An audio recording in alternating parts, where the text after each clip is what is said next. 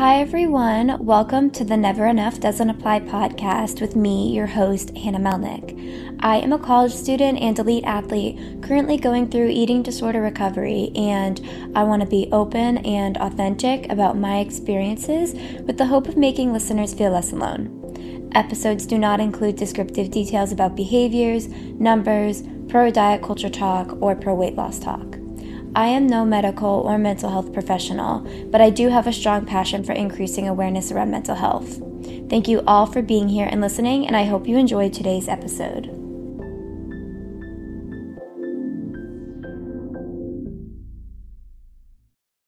On today's episode, we are welcoming two guest speakers.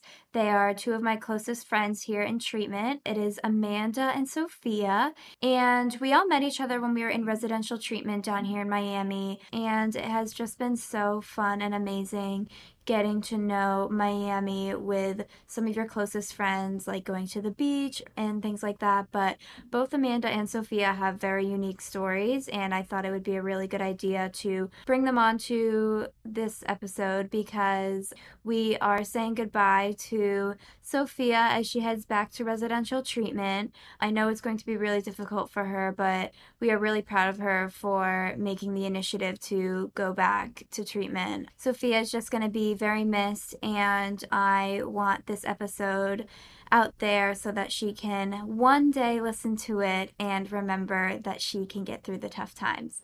So we are going to get started. So I'd like to welcome Amanda and Sophia. So I figured we could start by having you both introduce yourselves a little bit. Anything that you kind of want to share about yourself.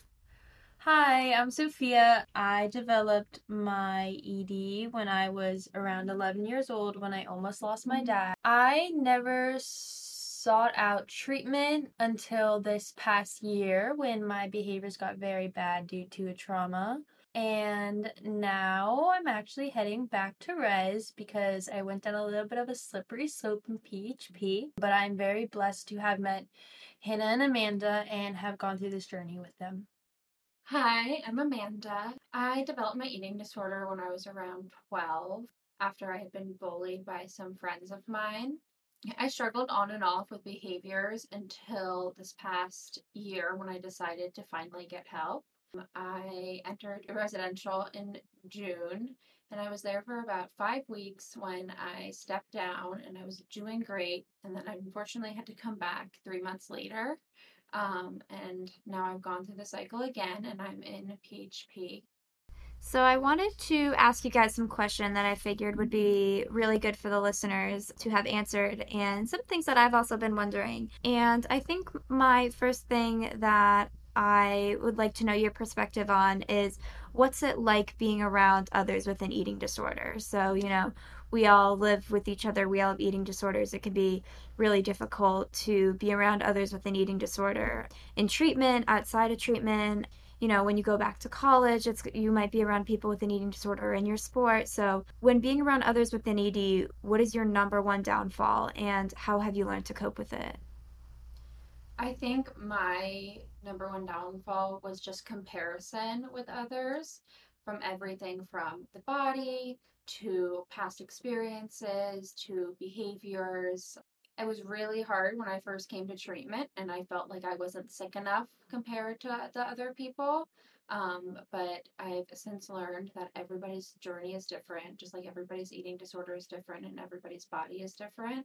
And though we can relate on many levels, none of us are going through the exact same thing. And that's really important to keep in mind. I think I agree with everything Amanda said. I also think for me, a lot of it was competition in a sense of who had the strongest ED, who had the better ED, who had more behaviors or was successful with behaviors. Especially in high school, for me, that was very hard. And similar to Amanda, I really struggled with comparison. And getting to treatment, I also learned that all our eating disorders are different. I was really nervous going into treatment because I'm very insecure in the body I'm in. And I was always afraid I also wasn't going to be seen as sick enough or seen as different. So I definitely learned kind of throughout this whole process that we are all different? I think for me, I struggled the most with comparison because I was just so deep in my ED that I didn't even realize how bad my ED was. And when I came to res, it was like, well, what if I observe other people doing a behavior? Am I going to start doing that behavior? That was a really big fear of mine. And I come to realize, and I say all the time with Sophia and Amanda, like, you can tell me anything you want to tell me about your eating disorder because your eating disorder is your eating disorder and my ED is my ED. And I think once you are able to wrap your head around that concept, you'll be able to really make those connections and withhold those connections throughout your time in treatment. I think the number one downfall for a lot of people in treatment is that they get so wrapped up in the comparison and the competition that they lose sight on who's around them. So, with that being said, how do you think being around others with an ED has helped you in your journey? I think for me, it was the feeling of not being alone, and feeling understood and heard for the first time, but also feeling like I could trust those around me with what I was sharing in groups and what I was speaking to my therapist about, and just knowing that I had a support system there for me. I think for me, the same thing. I think throughout my entire eating disorder, I thought I was the only one struggling with these thoughts and these feelings. And then I come to treatment and I hear others share in group or just talk. And I'm like, okay, did that come out of my brain or your brain? So that was really helpful for me to just really feel like I wasn't alone in this. And also, I think the bonds that you create with other people with similar struggles with you are some of the closest bonds you'll ever create just because they get it, which so many people just don't. Yeah, I mean, it's interesting that you say like that it's almost like you can read someone's mind, like, oh my God, how is this possible? And for me, what made my ED so detrimental to my mental health was that I felt so alone.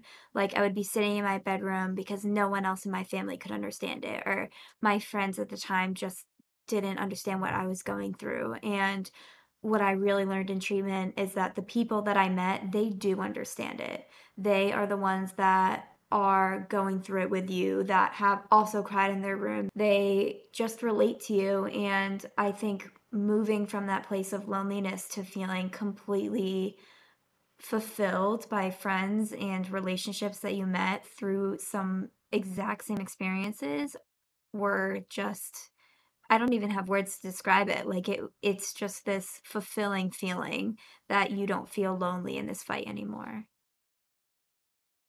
Sometime during this podcast, I am going to talk a little bit about my family dynamics. However, I want to bring it up a bit now because both Amanda and Sophia have really interesting family dynamics and, what it took for them to come to treatment. Sophia, I'm very interested if you could explain a little bit about your family dynamics so that people can get a better understanding. I think for me, it was very hard to get my parents to allow me or understand that I needed to go to treatment. My parents don't really understand mental health. They tend to be kind of on the side where they're kind of against therapy or believe it's brainwashing and believe you could do anything on your own if you just put your mind to it and you just need to have willpower. But I think for me, what was very hard was when I did ask for support, I was told no, and I had to constantly fight to get the support I needed. And I did end up eventually going to res, but even during my first month in res, it was a battle of, okay, you'll only be there for 30 days and then you need to leave. So they still weren't really coming around to the fact that I needed the help. They just thought it was a little blip and didn't know that my eating disorder was going on for a very long time too. So I think they were also a little bit in denial as well.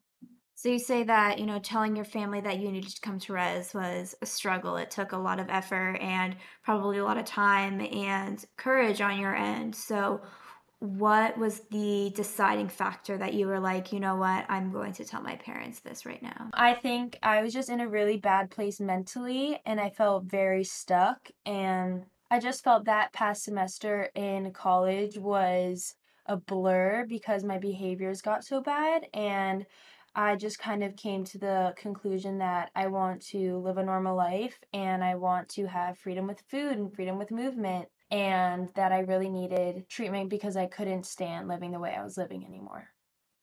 What is some advice that you would share to others who could possibly relate to your experience of either having family members who don't understand mental health or, parents or guardians that don't want you going to treatment? What would you share with them?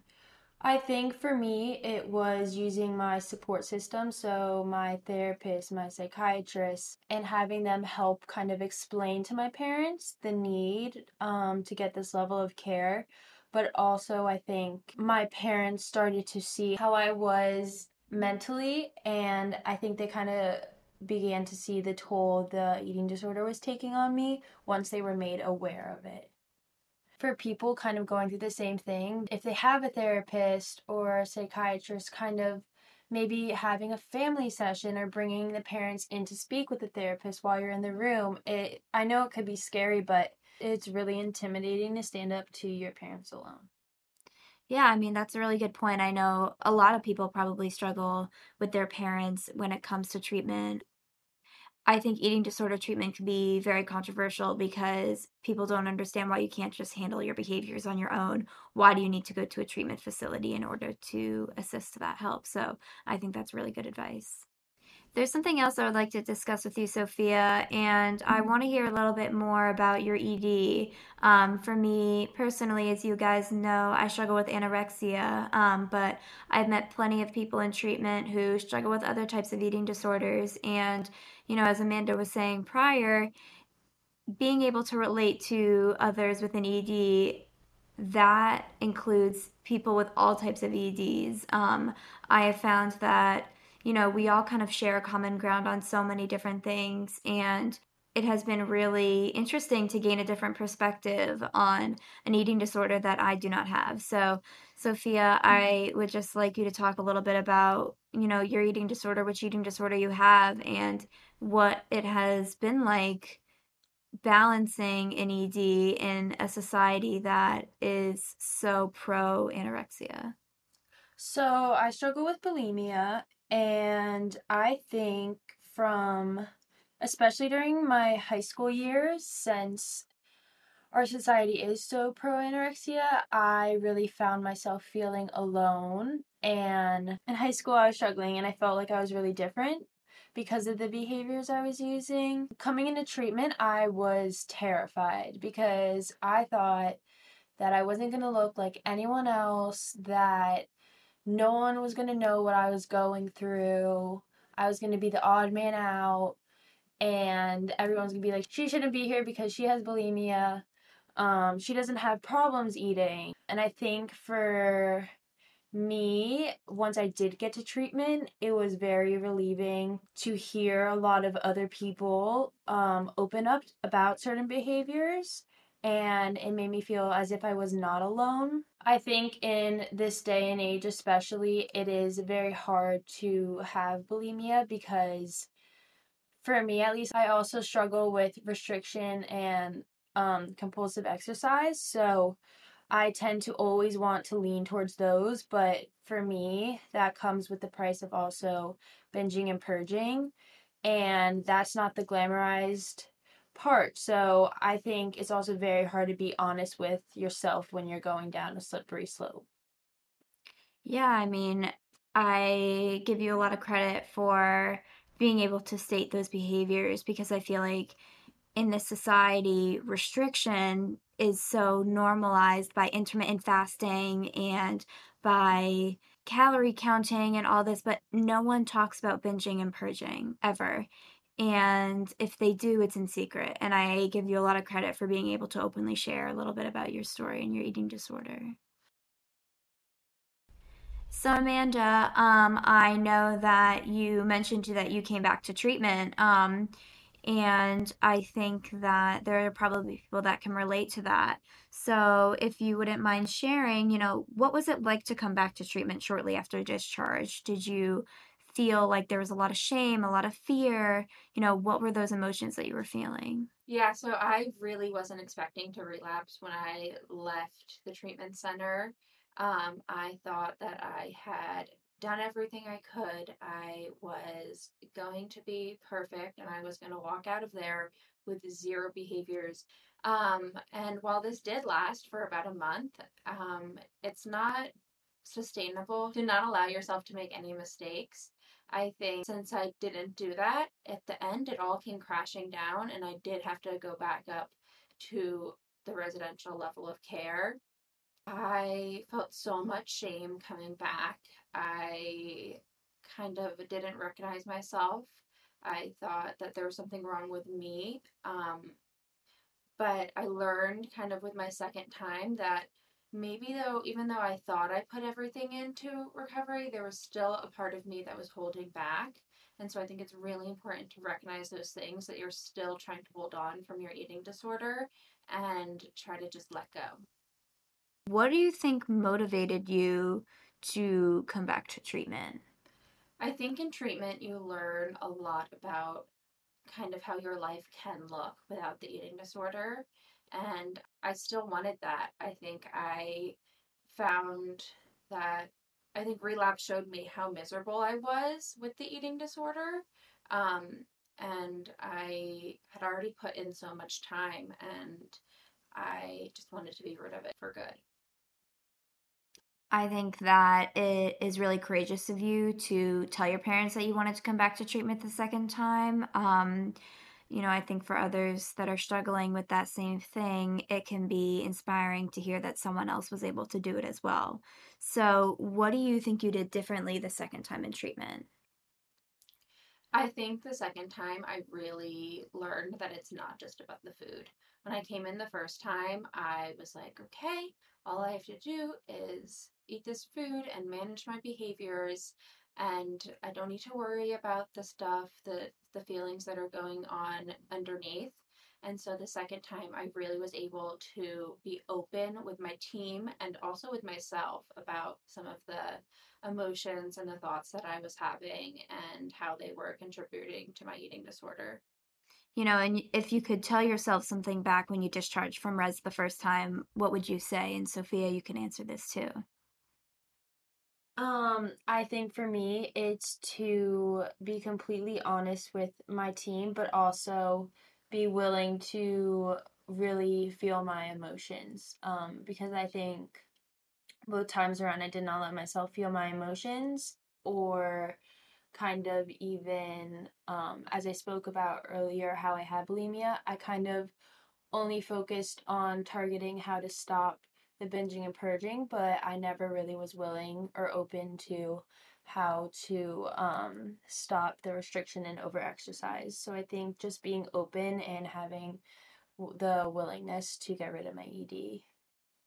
I think I would just tell myself to just, I know you hear this a lot, but just to give myself grace. I would tell myself that recovery really isn't perfect. It's not going to be perfect all of the time. And to kind of learn that and deal with that. And do you guys have any advice for those that are either going back to treatment or have had to go back to treatment? Is there anything that you would advise them? I think to not see it as a failure, but the opportunity to kind of rebuild your foundation, and maybe pick up a few things that you didn't learn the last time in order to move forward with your recovery. I think also asking for help can be so shameful, but to just remind yourself how courageous it really is that you are going out of your way to better your life and asking for help to do that. So I know we just talked ED for a very long time, and I figured we could end a episode on a happy note. So, what are some things that you're grateful for that either treatment or the program gave you? I think for me, treatment gave me friends who really understand me and bonds that I don't think I can create anywhere else because basically the people you meet kind of understand what's going on in your brain. I also think for me, being in treatment was the first place I ever felt safe and I could trust others. So it was kind of eye-opening to realize that there can be people in my life I can trust and know will support me throughout whatever I'm going through. I'm gonna have to agree with Sophia. I think that the friends that treatment gave me are just the kind of friends that you can never make anywhere else. Um, I think also treatment really gave me a lot of hope. I think hope for the future, that there is a life without an eating disorder and that it can be better than the one, and it will be better than the one that I was living before. So, you know, for me, I think the greatest thing that treatment gave me, as both of you guys said, was just the friends. It's more than just friends, it's the friends that were literally with you on your worst days. The worst days of your life, probably, they were there, and you weren't embarrassed. At least for me, I wasn't embarrassed to cry on their shoulders for people that I met 3 months ago. It wasn't that case. And I am grateful that treatment gave me the ability to see what life in recovery is like, because prior to coming to treatment, I couldn't see it for myself. And being in recovery is hard, but there are so many things that I've been able to do that I wasn't able to do prior to coming to treatment. As we conclude today's episode, are there any tips for those entering treatment for the first time that you would like to give? Um, I think, like I said earlier, allow yourself to make mistakes. Um, just be as honest with yourself as you can about those mistakes that you're making, and also honest with your team and those around you, because that's what's going to really kill the eating disorder. Yeah, I definitely agree with Amanda, and I think that it's also important to be willing and open to trusting your team and knowing that they have your best interests at heart and that they basically are professionals and they know what they're doing. I think that's just something that going in my first time, I wasn't fully there on the trust. So I think going in, having the willingness to trust your team is important. I would like to thank both of you guys for joining me on this podcast. For those listening, Amanda and Sophia have been a huge part of my life for the past 6 months now, and I honestly could not have gotten through a single day without them. I think that they have definitely changed my life, and I am so thankful that they were able to be on this episode. And I just want to thank you all for listening and supporting this podcast. Both Amanda and Sophia have really interesting, amazing stories, and you should go follow them on Instagram. I'll put their Instagram handles in the description box below, and I will see you next time. Bye. Bye. Bye-bye.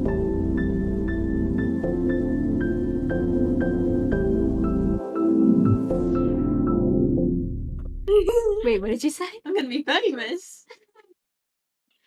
You're a real podcaster. Yeah, this was so fun. Oh, I'm glad. I don't think I could ever do this again. No, Really, it's so fun. It is fun, but I need to work on my collecting my thoughts. I think I need a public speaking class.